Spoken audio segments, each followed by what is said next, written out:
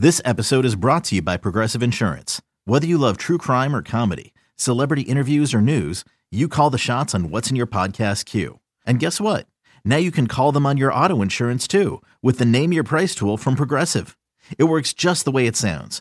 You tell Progressive how much you want to pay for car insurance, and they'll show you coverage options that fit your budget. Get your quote today at Progressive.com to join the over 28 million drivers who trust Progressive. Progressive Casualty Insurance Company and Affiliates. Price and coverage match limited by state law. Thanks for listening to this podcast of BetMGM Tonight. Our show is live every weeknight from 7 to 11 p.m. Eastern on Odyssey radio stations around the country, Odyssey.com, as well as the Odyssey app. You know what? Let's ask Joe Gallant about this. He's He's joining a big us Ben right now Simmons guy. on our phone, on the phone lines, the Roman guest line, and also on Twitch, twitch.tv/BetQL, is where you can see the beard up close and in person. Jill, thank you for joining the show. We got to ask you about this Brooklyn Nets team. What is going on? I've been backing them because, of course, they're trying to turn the heat up as the postseason is nearing. They're trying to get some better positioning in the postseason seedings. Kyrie can play home games. I didn't bet them tonight, but they are 13.5-point favorites against Detroit. They're off to a little bit of a slow start. They can still cover. But what do you think this team looks like in the postseason if Ben Simmons does not come back, or even if he does come back somehow, some way? I think you'll see a version of them the way that they were for maybe the first couple of games against Milwaukee last year in that Eastern Conference Series, with a little better shooting as well and a little bit more size. So I think when they get to the postseason, I think they'll be okay. I just think that they have no depth. Like if KD or Kyrie were to get hurt at all or to get nicked up a little bit, that's complete down the drain for them. And that's a little worrisome, especially when you look at what their odds are to win the Eastern Conference or to win the championship.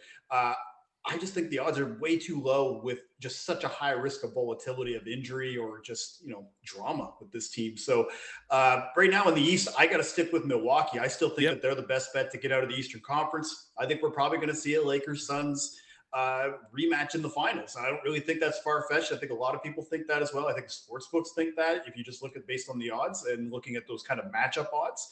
Right now with the last few games left of this season, I'm just trying to find guys that are maybe like they were 10th man, 9th man that sports books aren't really thinking of to get those 3-point props.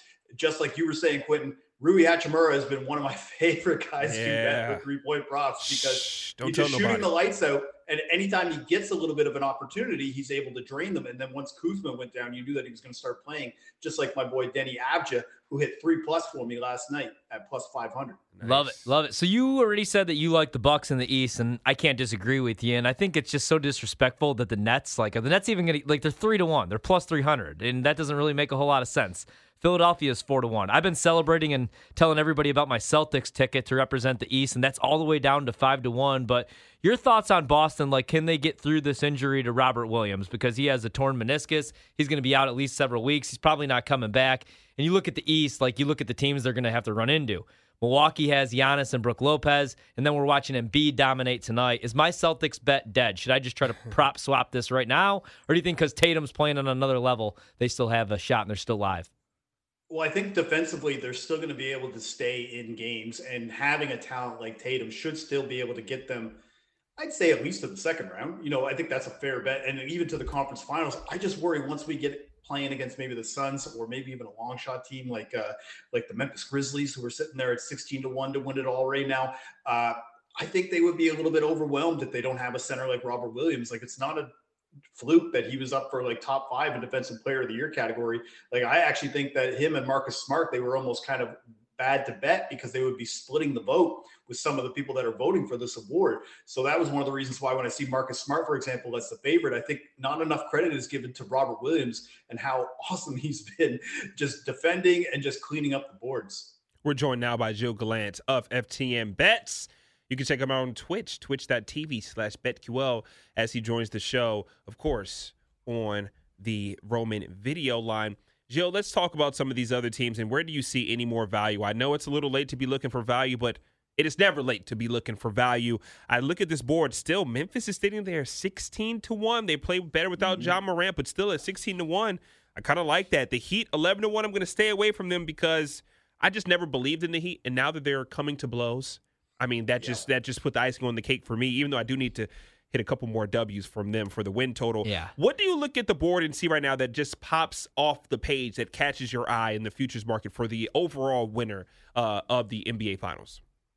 I think it has to be Memphis because if you just look at their potential matchups in the second and third round, in the first and second round, those are teams that they can beat with or without Ja. Like, I don't really think that's going to be an issue. It's when they get to the conference finals and play a team like the Suns, they need to have all their horses ready to go.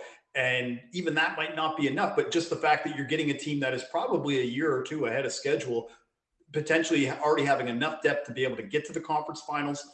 I'm not saying that I'm wishing for an injury on Chris Paul or anything, but it's not exactly immaculate health in the postseason. Yeah. And if he was to go down, obviously I think the Suns would still be a pretty formidable opponent. But we've seen, that if he goes down in the playoffs, when we get a little bit more tighter, it could be a little bit more of a better opportunity for another team to swoop in.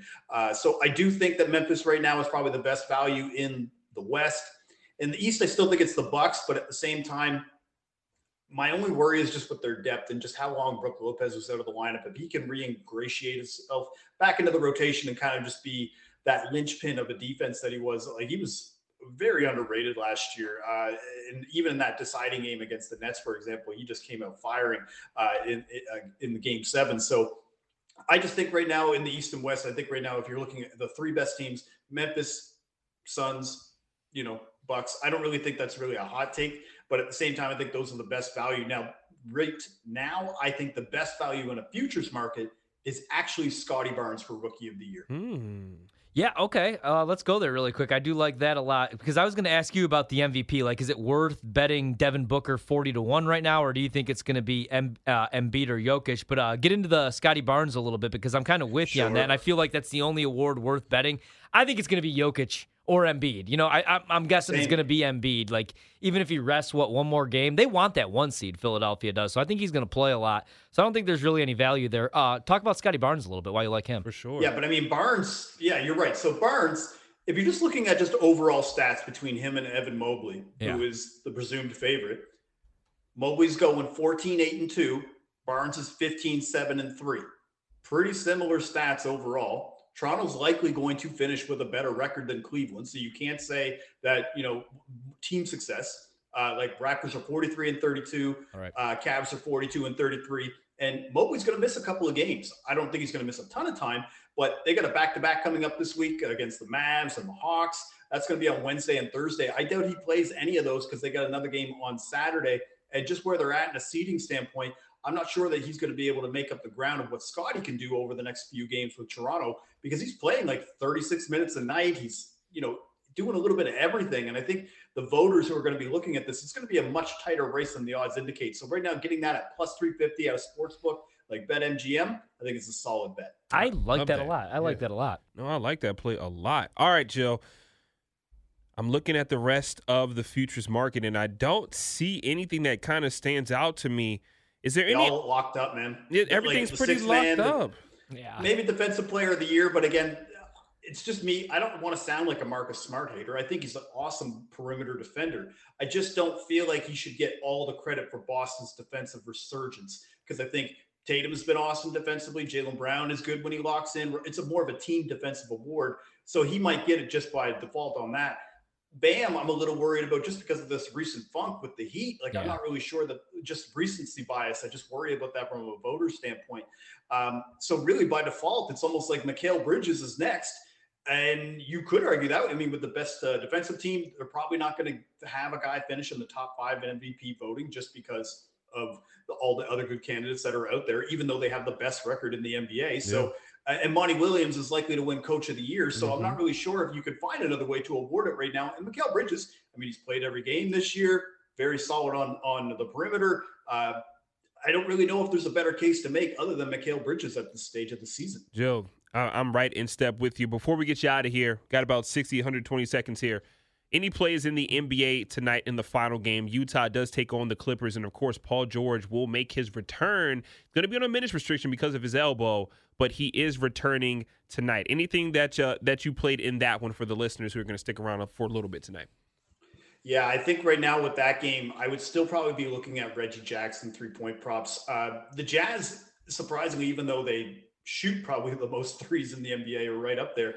They haven't been defending the three very well lately, and they've kind of been in a funk as well. So I think Reggie playing at home, having a presence like Paul George on the court, should be able to just draw a little bit more attention for him to be able to get maybe a couple more open shots. I didn't dive too deep into this because the problem is with Clippers and Jazz tonight is just with Rudy Gobert, you weren't sure if he was going to play or not all through the day. You'd probably be waiting right till the last minute to get in a bet, probably getting the worst number on some spots just based on injury reports. Yeah. So this game was tough, especially with obviously the Paul George news and then Rudy. So that would probably be the only one that I would lean to right now, the over 2.5 3-pointers for Reggie Jackson. Love it. All right, brother. Thank you so much for joining us. Can't wait to talk to you soon. Happy betting.